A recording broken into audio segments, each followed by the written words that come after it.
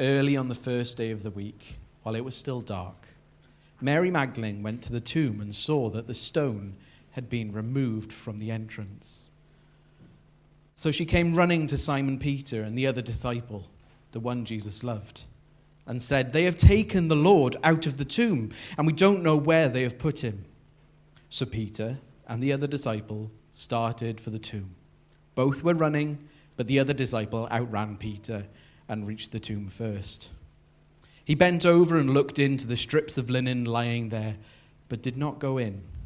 Then Simon Peter came along behind him and went straight into the tomb.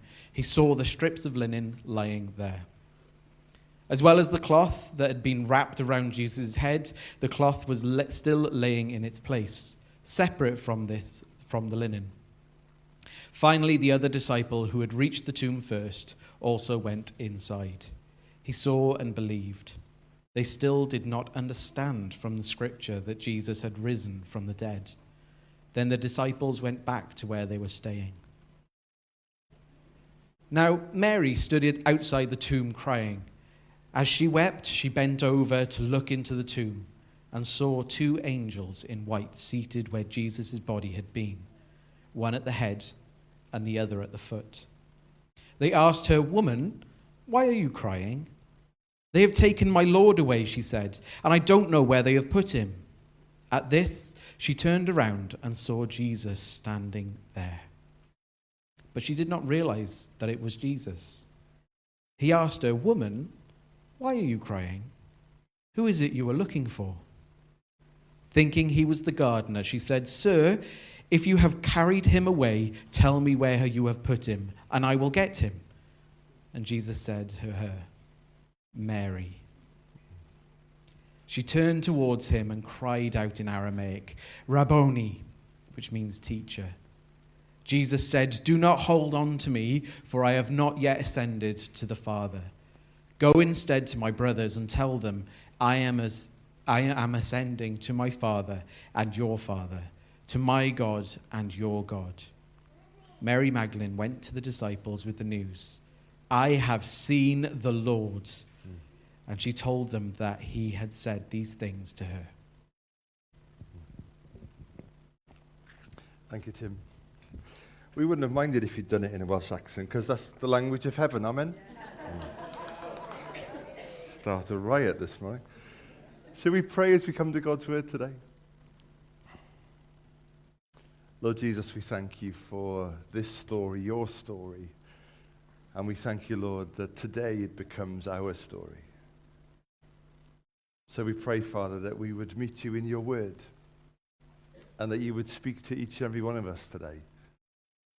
Father, we thank you that the same Holy Spirit who inspired these words, who raised you from the dead, comes to be near us every time we open this word, to explain, to explore, to unveil, unpack. And so, Holy Spirit, we pray for all of us today, right from the youngest to the oldest, right from the person who's been here the longest to the person who's the newest and everything in between. Lord Jesus, might we hear from you, because your voice spans the years. Your voice speaks hope. Your voice brings life. Your words are spirit and they are life. So might we hear your words today, Jesus, we pray. In your name. Amen. Amen. I'm going to ask you this morning, if that's okay, to bear with me slightly. It's been quite a weekend for reasons that I'll explain in just a moment. And just yesterday I was looking over today and thinking about what we would do, and I've completely changed my mind. So if you're here for the second part of the Borrower series, that'll have to wait. Apologies for that, if anybody cares about that. We're going to explore something different this morning, so do bear with me if that's okay. I'd love to start with quite a traditional Easter Sunday morning reading from Leviticus chapter 21, just the standard, really. The high priest, the one among his brothers who has had the anointing oil poured on his head, and who has been ordained to wear the priestly garments, must not let his hair become unkempt or tear his clothes. Amen? just the standard Easter Sunday morning reading. I've been really struck this year as we come to this weekend, just between the difference between the Old Testament and the New. And I don't know how grateful you are. I am so grateful that we live as part of the New Covenant and not part of the Old Covenant. You know, as we approach this weekend, the Passover weekend for the Jewish people, the traditional Jews, the Orthodox Jews, would have a lamb come and live with them for 10 days and care it and feed it and nurture it, and then take that lamb. Because dealing with our sin is not easy. Dealing with our sin is costly. If you're thinking, gosh, that sounds difficult, yes, it was.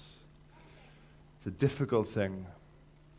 And that lamb had to be perfect. That lamb had to be offered. And in so many other ways, the Levitical law, of which this is just a tiny part, had to be kept. The Jewish understanding was that if you broke part of the law, you'd broken all of it. In the same way that if I speed and I get caught and a policeman pulls me over, I can't say, well, I've never killed anyone. It doesn't matter. You've broken this part of the law, and so you have to pay. And so it was down to this level of detail. Don't let your hair become unkempt. That's getting easier and easier for me, I know, as the years go on. And don't tear your clothes, the garments that the priests had to wear, every inch of them, drenched in this anointing oil, in the smell of God's presence, the oil of his Spirit. And also everything symbolic, every item mattered. Don't even let it be torn. Now, why have we started with that this morning? Well, I wanted to look that up because as I was reading the Easter story this year, you know, sometimes things just jump out at you and you look and you think, I've never thought of that before. There's a moment when Jesus is arrested and he's taken to the Sanhedrin and put on trial by the Jewish leaders. And we read this there, that the high priest tore his clothes and said, "He has spoken blasphemy. Why do we need any more witnesses? Now you have heard the blasphemy." I've got no idea if the high priest Caiaphas that year knew it or not. But as he tears his clothes, he is effectively resigning from service. He is effectively now unsuitable. He is unqualified for work in the temple, which means that the people need a new priest. Which means that the sacrifice on the day of the Passover is incomplete. It's not perfect. Caiaphas has torn robes. Just hold that thought for just a moment. I don't know if you saw the story in the paper this week. I came across it yesterday. This is a photo that somebody posted on Twitter of his dad looking rather bemused at a delivery. Ironically, he'd gone online to order some reading glasses, and him and his wife are always losing their glasses. How many people can identify with that? So he thought he was buying about 8 to 10 pairs of glasses, and what turned up was 60 pairs of reading glasses. What was amazing was this photo's been shared something like 1 million times, and people have commented on it. Somebody from Specsavers saw this story, and their comment was brilliant. Their comment was simply this: "Do we even need to say it? You should have gone to Specsavers." And if I can say this respectfully this morning, this moment reminds me of that question. So we go this morning to an empty tomb where the women have gone to anoint Jesus' body. There wasn't time for it. On the night when he died, and he's taken and he's placed behind a stone. It's sealed with Pilate's own personal seal, so nobody can get in. It's guarded by a garrison of soldiers, 6 soldiers, Roman soldiers, armed to the teeth, guarding this tomb. They want the world to know that Jesus is dead, that his claims of kingship and messiahship are over, that he's now consigned to the history books. They want no mistake about it. And so the women come really just hopeful of some mercy, hopeful that the soldiers will allow them to, don't have to do this, will allow them to go into the tomb and anoint Jesus' body. And by the time they get there, the soldiers are lying on the floor like dead men. They've seen an angel, one angel, and they fall on the floor. I love the fact in this story, this is probably more the human part of me than the Christian part of me. I love the point in the story. The angel, when he meets the women, says to them, "Do not be afraid." He says nothing like that to the soldiers. A bit of fear won't hurt them. So they're lying on the floor dead. And the stone is rolled away, and an angel's just sat on it. This is what I think of your attempts to stop Jesus. And Mary Magdalene goes in and realizes that the body is not there. She runs to the disciples and tells Peter and John, who sprint to get there. John's a younger man. He gets there first. He stands and looks in. Peter, being Peter, can't help himself. He goes galloping in. And they see something in the tomb. It's an empty tomb. It's empty of Jesus, but something's been left behind. The grave clothes. Now, interestingly, we've already sung this morning about the folded grave clothes. We've been reading recently about the word folded in the original language. And it doesn't mean what we think it means. It doesn't mean folded neatly, like a little sort of parcel of pajamas or something. It means that the body has forsaken its original folding. Jesus' body had been wrapped in two things, linen cloths and then a separate head cloth. And Jesus' body had been wrapped in those. So that word means that the grave clothes were still there, but they'd sunk in place. Somehow the body had escaped them. It says that John notices that the linen cloths are there and the headpiece. See, by all rights, they should have seen Jesus' neck in the gap. The fact that the neck was missing means that Jesus had escaped, had forsaken his grave. Isn't that amazing? Had forsaken his grave clothes. It says that John saw and believed. And then there's this verse that says they didn't fully understand that he'd risen from the dead. Isn't that amazing? John didn't fully understand, but he believed. Understanding's important, but sometimes it's overrated. Sometimes we delay belief before understanding, but for John, belief came first. Jesus has done something here. And his faith begins to rise. It'll take a while for his mind to catch up with it, but his heart is galloping ahead. And so then they leave, and we're left with this person, Mary Magdalene, someone who's come to know Jesus really well, someone from whom Jesus has cast out evil spirits, someone who loves Jesus deeply. And she stands there weeping. The other women leave, but for Mary, where else is she going to go? This is the last place she saw Jesus. And I guess love dies harder than hope. And so just in love, she stands there weeping. And then we're told that she sees two angels stood where Jesus was, one at the head and one at the foot.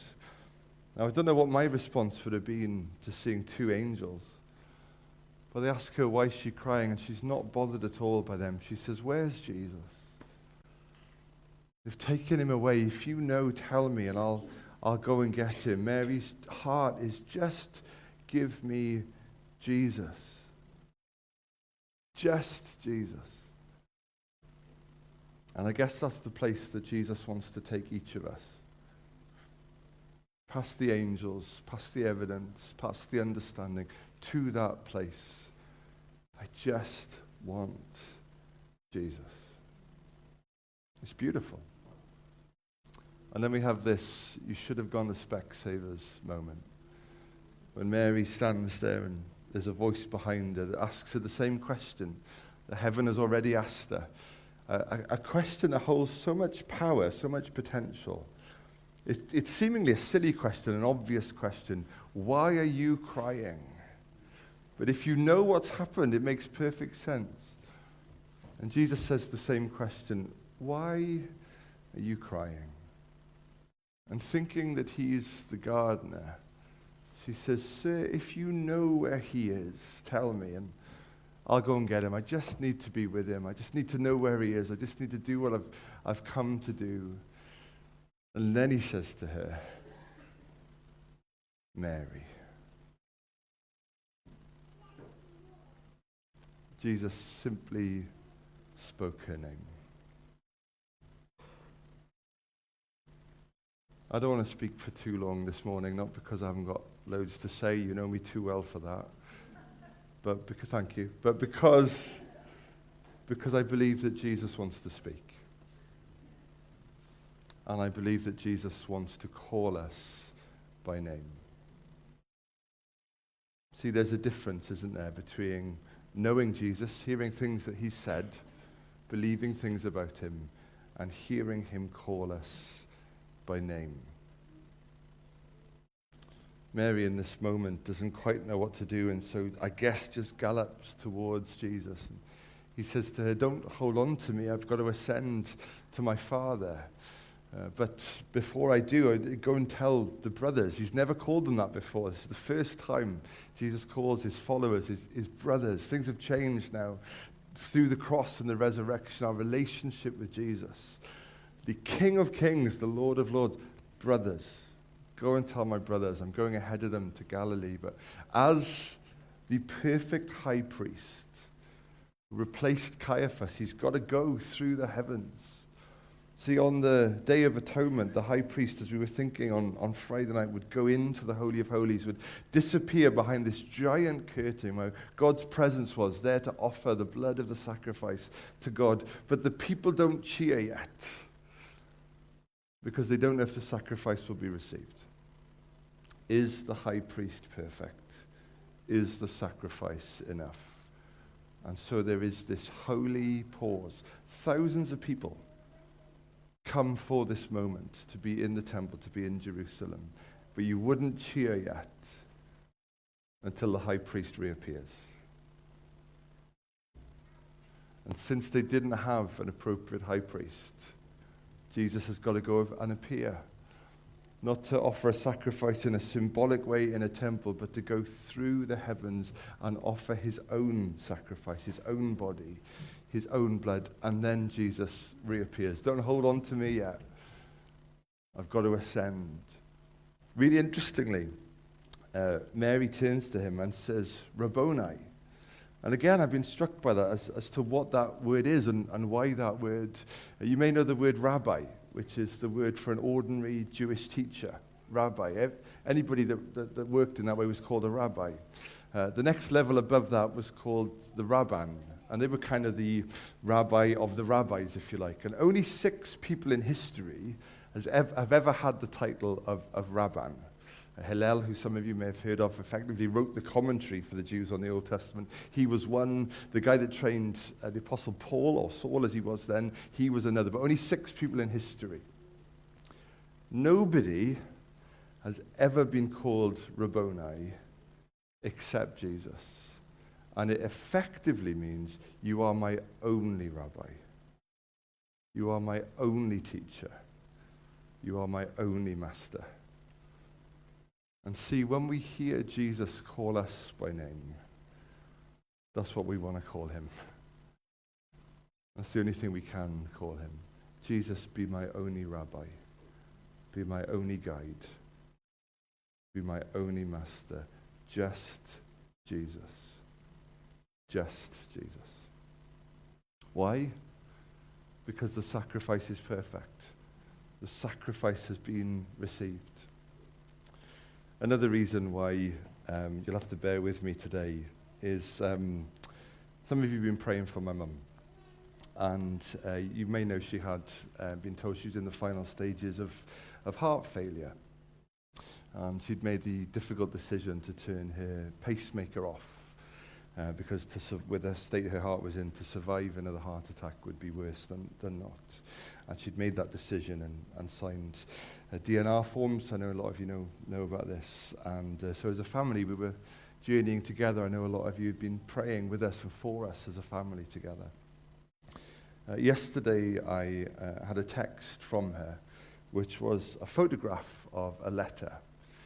She'd been to see for an echo, a cardiogram, a ECG, and was waiting for the results of it. And she'd been out for a drive and had got back, and there was obviously a late mail, and this letter was there waiting for her. And she kind of thought, do I want to read it today? You know, it's going to be a big day. We're going to see them today, as are some other of the family. And do I want to know today what the consultant's got to say? And she just sent me a copy of the letter to say that somehow her heart failure has been reduced from severe to mild. Now, this doesn't happen. Heart failure can slow, but it does not improve. There's even some evidence that some parts of her heart that were hardening, there's no evidence of that at all. And you know those moments where you just keep looking at something thinking, is this? What am I? Yeah, hallelujah. Hallelujah would have been a better response. Yeah, absolutely.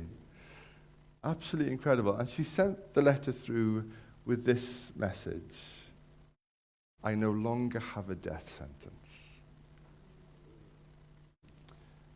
And Jesus is our letter from God. You no longer have a death sentence. Death no longer has any claim on you. Jesus, the one who can repair hearts, who can repair bodies, who can hold our lives, has got you, has paid for you, and today wants to call you by name. So would you stand with me for just a moment?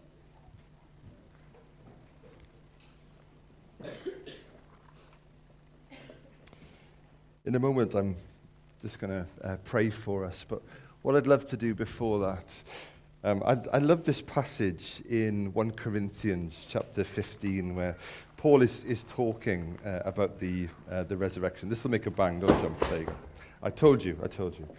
And he's talking about the resurrection and the people that encountered this Jesus who calls us by name after Rome had put him where they thought he would be nameless and wouldn't be able to name anyone anymore. He says, for what I received, I passed on as of first importance. So we waste so much time, don't we, talking about things that are not important. Arguing about stuff of second or third or non-importance. This, he says, is of first importance. That Christ died for our sins according to the Scriptures. That he was buried. That he was raised on the third day according to the Scriptures. That he appeared to Cephas, that's another word for Peter, and then to the 12. After that, he appeared to more than 500 of the brothers and sisters at the same time, most of whom are still living, though some have fallen asleep. It's amazing how he describes death now, isn't it? They've fallen asleep. Then he appeared to James, then to all the apostles, and last of all, he appeared also to me. As to one abnormally born, I'm the least of the apostles. Do not even deserve to be called an apostle, because I persecuted the church of God. But by the grace of God, I am what I am. And his grace to me was not without effect. I want to invite you this morning, if Jesus has called you by name, to simply come and add your name to the great roll call. This Jesus has appeared to me. My name belongs on that list. And like Paul, I don't feel worthy of that at all. Maybe for some of us today, we don't feel worthy for Jesus to call our name. But like Peter, as he sat on the beach that day having betrayed Jesus, but Jesus still came, Jesus still came. Simon Peter, do you love me? Call him by name. So let's just stand in his risen presence today. And I simply want to invite him to speak to you.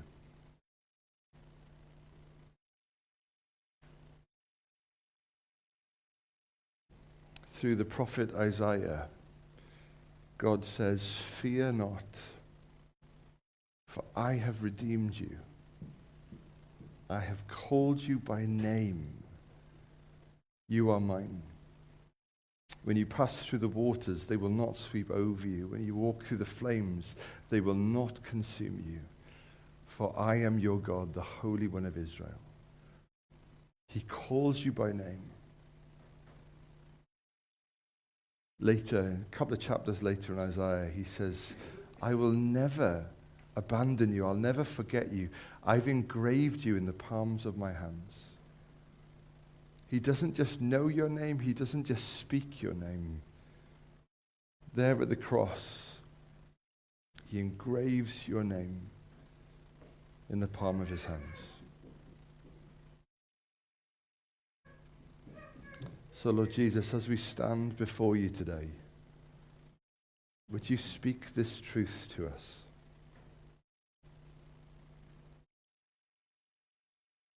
Whoever we are, whatever we've done, we're included. We're forgiven. We no longer have a death sentence.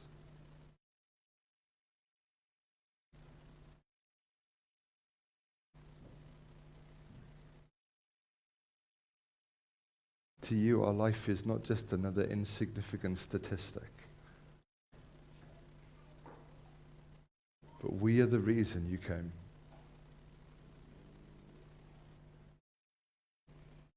That you might offer your perfect life, your perfect sacrifice, so that we could be free.